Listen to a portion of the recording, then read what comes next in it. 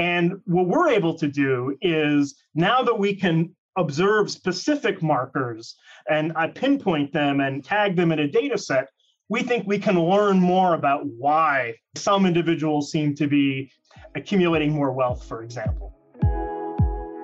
Hi, welcome to Ready to Scale Season 3. I'm your host, Ellie Perlman. I'm a real estate investor, syndicator, and operator of multifamily properties. And in this season, we're going to focus on dialogues that drive success. Building real wealth is not a fairy tale nor rocket science, but there's so much to learn. So grab a cup of coffee and join me each week for in-depth conversations with successful real estate investors. Conversations that are designed to help you drive your wealth, investment knowledge, and lifestyle to the next level. And of course, you can always go to my website, ellieperlman.com, to read more about investing passively in multifamily.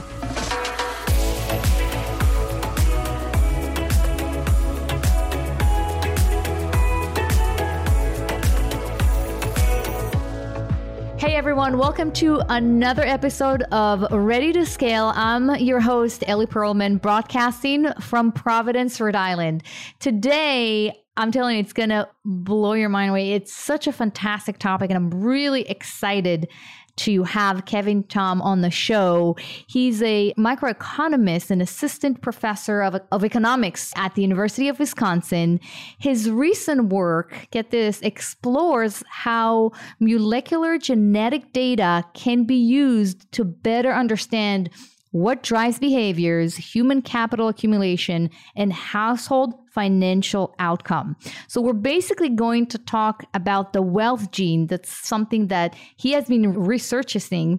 And, he co-authored a study about what is now known as the wealth gene. And I'm really excited to have him on the show and explore what is wealth gene and do you have it and do I have it? So I want to welcome, Kevin to the show. Hey, Kevin. Hello. Hi, Ellie. Thanks for having me. It's a pleasure to be here and talk to you and to talk about this research that I and my co-authors are, very excited about. Yeah. So tell us a little bit more about this study. Where did you start, the study? What was the motive behind it? Tell me everything about it. I really want to know. Well, the motivation, this really grew out of first my introduction to genetics and economics in general, which is not something that a lot of economists are necessarily studying. I had been interested in health behaviors and how people make health decisions like quitting smoking, et cetera. And one of my colleagues at my previous institution, David Cesarini, really introduced me to this brand new field at the intersection of molecular genetics and economics. And so in the case of something like smoking or health behaviors like obesity or drinking, we're used to thinking about the possibility that genetic markers might be associated with addiction dynamics or with metabolism or something like this. And what then really got me excited was learning that there were genetic markers that predicted more complicated social science outcomes like educational attainment, for example. So my interest in this really grew out of those early interactions with people like David, who's at New York University, and Dan Benjamin, who's at UCLA now. So those are really the kind of pioneers in this field. And that led us then, as I began working with that group, really got interested in these genetic markers that predict educational attainment. This is one of the first real big, complicated social science outcomes where we're gathering lots of insight about which genetic markers seem to robustly predict differences across individuals. And so that's maybe a good place to start, which is I noticed in many people think, is there a wealth gene or an education gene? And this is an example of where there's no one gene or one genetic marker that has a very big association or impact on any of these outcomes. When we think about a complicated outcome like educational attainment or like wealth accumulation, and if we think there are genetic linkages there, it's almost certainly what we call polygenic, that there are many genetic markers, each of which have these tiny little contributions to whatever biological mechanisms they might be influencing. So there's no wealth gene, I can definitively say that, but there does seem to be different sets of genetic markers that are associated with differences in educational attainment, or more broadly, what economists might call human capital accumulation. And so my co-authors and I were interested in understanding, hey, these genetic markers that seem to predict how much schooling people acquire, do these also predict other outcomes that we think are related to schooling and human capital accumulation and progressing through the labor market, et cetera? And that led us to look at household wealth in the study that we're currently talking about. So you found some genetic code, or what you called an accumulation. I forget the exact phrase. Polygenic scores. Polygenic scores. Yeah. So what is that polygenic scores when it comes to finding whether someone is more disposed to become wealthy or successful or more educated? Right. So we are building off of, we are not the ones who are going out and discovering or finding these individual genetic markers. We are building off of the scientists, geneticists who have done this sort of primary work. And so the primary work here is a set of landmark studies that scanned the human genome and found a whole bunch of markers that seem to be associated with years of schooling, with educational attainment. Now, each of those little markers by itself doesn't have a very large association with something like education, but you can, in essence, add them up, and then you get something that has much more continuous variation in the population, and that's what we call this polygenic score.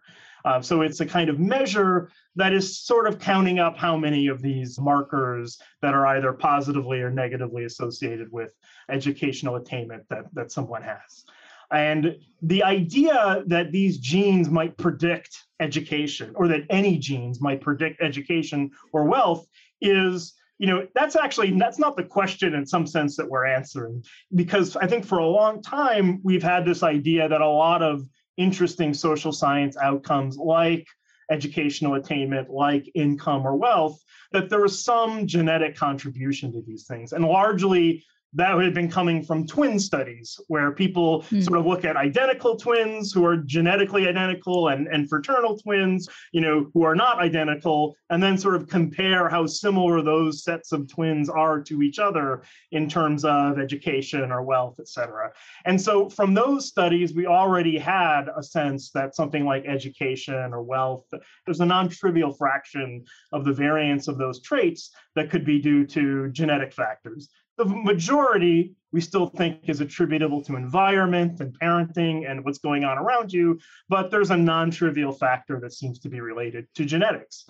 And what we're able to do is, now that we can observe specific markers and pinpoint them and tag them in a data set, we think we can learn more about why some individuals seem to be accumulating more wealth, for example.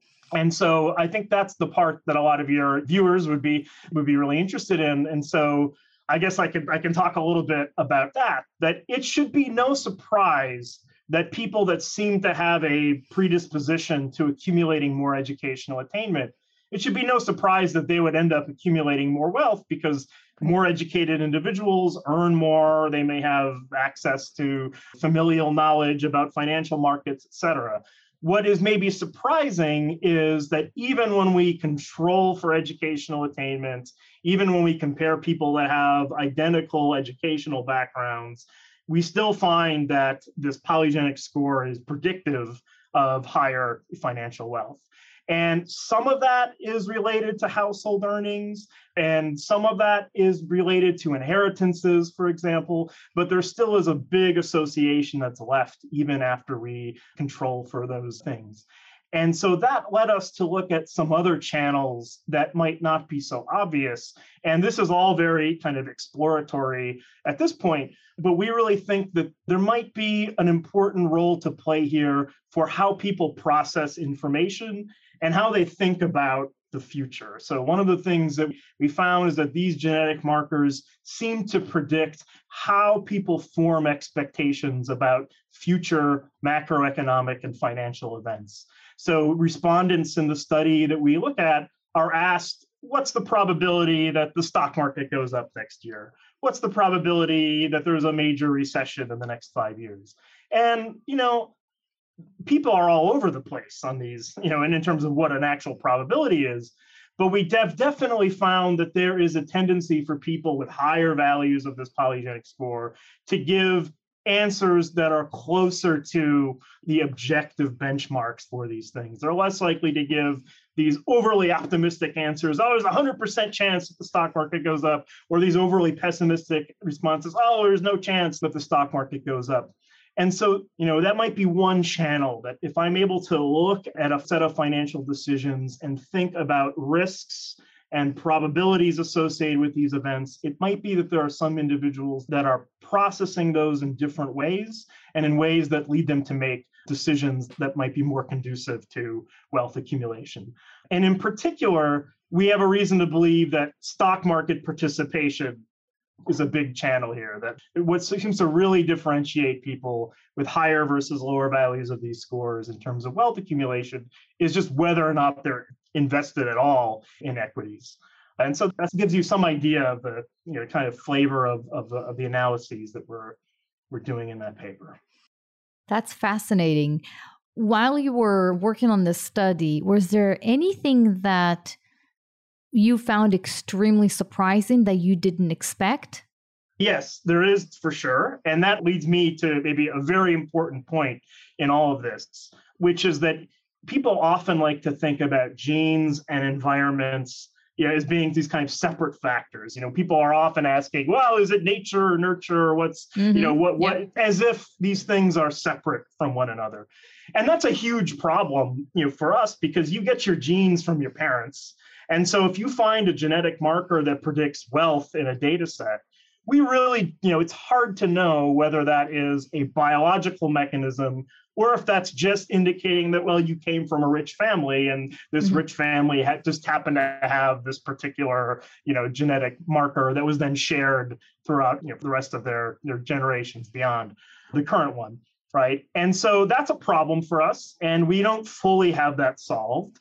But one thing that we do know is that there are studies and other data sets that look at siblings, right? Not twins, but just generic siblings that have the same parents, the same family environments. And even there, these genetic markers seem to predict differences across individuals. So, we have a sense that while there is some bit of, the environment that is showing up in these associations, it definitely seems like there are biological differences that are separate across individuals that are at play here. And two things in particular that are important. So in one of the foundational papers that we build off of that's published in Nature Genetics, they also can perform an exercise that looks at some of the biological pathways that some of these markers might work through. And so this is sort of suggestive. We don't have a complete picture, but it does seem like some of the markers are expressed or are operational during early stages of fetal brain development, and that some of them are also involved throughout the life cycle in neuronal communication and sort of the way in which neurons in the brain communicate. So that's exciting. We think it was interesting for me to learn those things. But then that led to the real surprise, or the real kind of policy thing that's interesting for us, was the following, that there was a lot of variation in our data set in terms of households that had access to defined benefit pensions versus households that did not have, that had defined contribution plans or that were largely managing their finances, by themselves. What we found, which was really interesting and surprising to us, was that there was no difference in these genes in terms of whether or not someone was likely to be the recipient of a defined benefit pension plan. But we found that if you looked within the group of people that had defined benefit pension plans, there was a much, much smaller relationship between these genes and household wealth at retirement than there were amongst the households that didn't have access to these plans. And we think that highlights, the real possibility that these are genes that may be influencing or involved with how people make financial decisions when they're kind of left to their own devices. If I'm getting a defined benefit, stream, I have, there's a third party that is managing that money, that's making decisions about asset allocations, I'm just getting a check every month once I decide to retire. Someone who doesn't have that, maybe is in a defined contribution plan, or maybe doesn't have any plan at all, they're really facing a much broader array of choices. And so maybe some of those information processing issues that we talked about earlier might be more relevant, or it might impact the outcomes within those households more.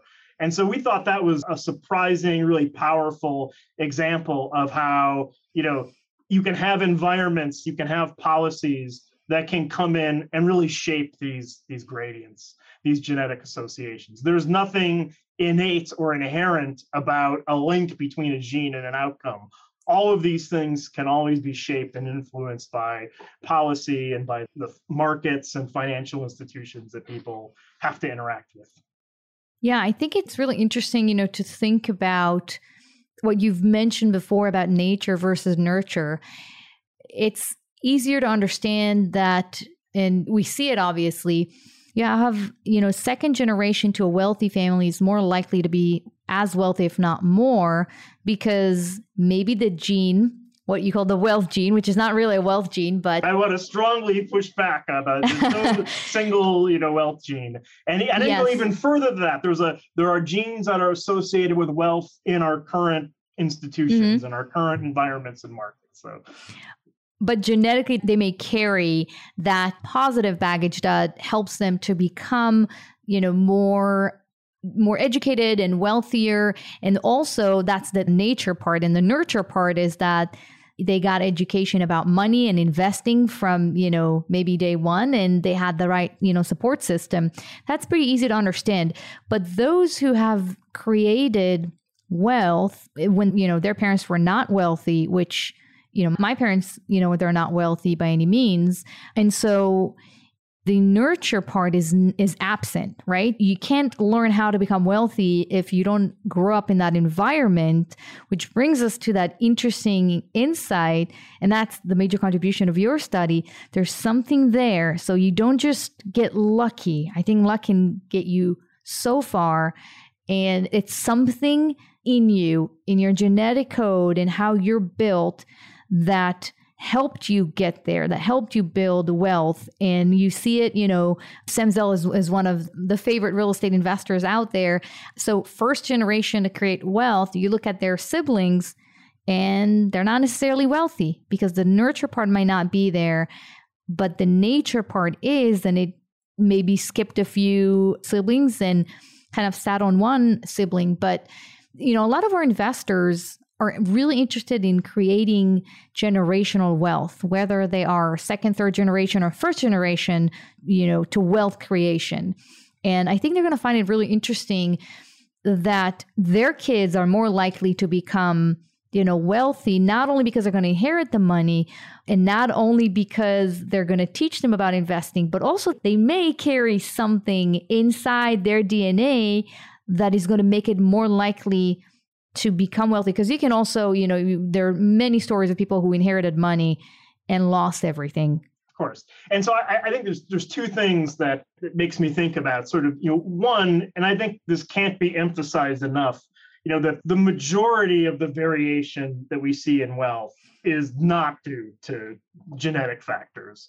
And so even within households, that we have siblings that share, share genetic markers, for example, you're still going to see big differences because of all the other non-genetic factors that go into play there. But secondly, something that this makes me think about too, and this is a big motivation of ours, right, is that it is interesting and important to us that what we're looking at are genes that have an association with educational attainment, that also have an association with income, that also have an association with wealth accumulation, controlling for all of those things, or controlling as best we can, because that suggests that there is a certain compounding of whatever factors are present there. That it would be one thing if we're concerned about, as my co-authors and I are, about inequality at a social level.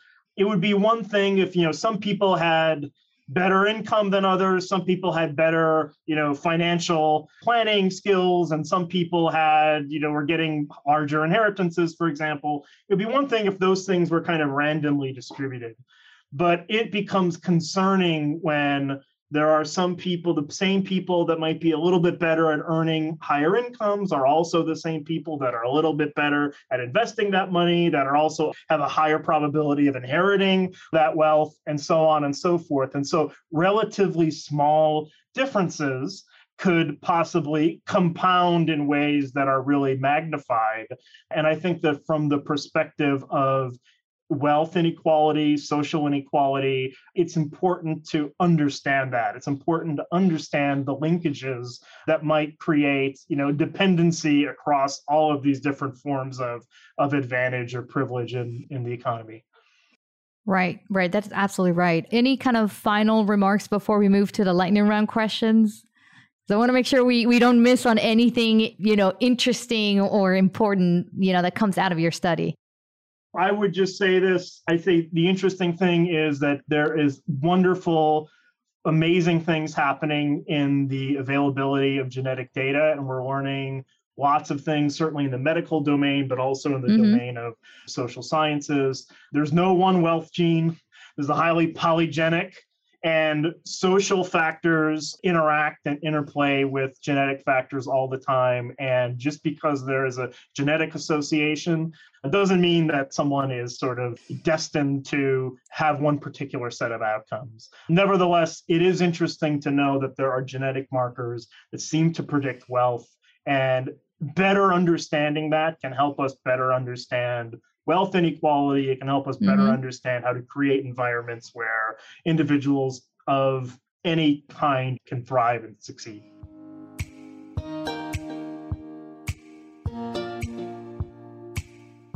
All right, Kevin, lightning round questions. Are you ready? Sure. All right. First question is, what's your favorite hobby? My favorite hobby is playing guitar. Playing guitar. All right. What's the one thing that people don't know about you?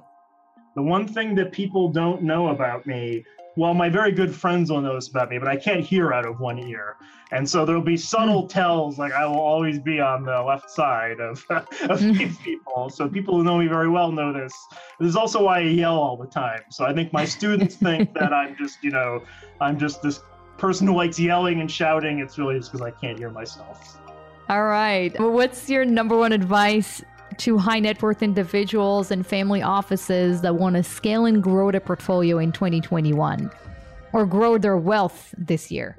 The question is a little bit beyond my expertise, but I certainly think that, if economics in general, financial economics has really taught me a lot of things, it's that keeping track of fees and costs and tax implications are the really the big differentiators. I think a lot of times I meet people that have some amount of wealth, some amount of sophistication, and they spend a lot of time thinking about individual stocks, or am I going to do research on a company? And that is it's better for them to spend their time investigating the fees of the financial products that they're looking at, understanding tax implications, et cetera. Those are things that you can for sure do something about. Picking, a winning stock out of a hat is a lot harder. All right. Well, Kevin, if the listeners want to get in touch with you, reach out to you, where can people find you? You can certainly see my website, my research website that you would find it, Googling Kevin Tom Economics. I'm also on Twitter. Again, you should just search Kevin Tom Economics, because I unfortunately picked a handle that has just an incomprehensible string of numbers. So you'll find me on Twitter if you search. All right, Kevin, thank you so much for your time. That was a really, really interesting discussion. Thank you. Well, thank you. It was my pleasure. All right, guys, that's it for today. Be bold, be great, keep moving forward, and I'll see you on the next episode.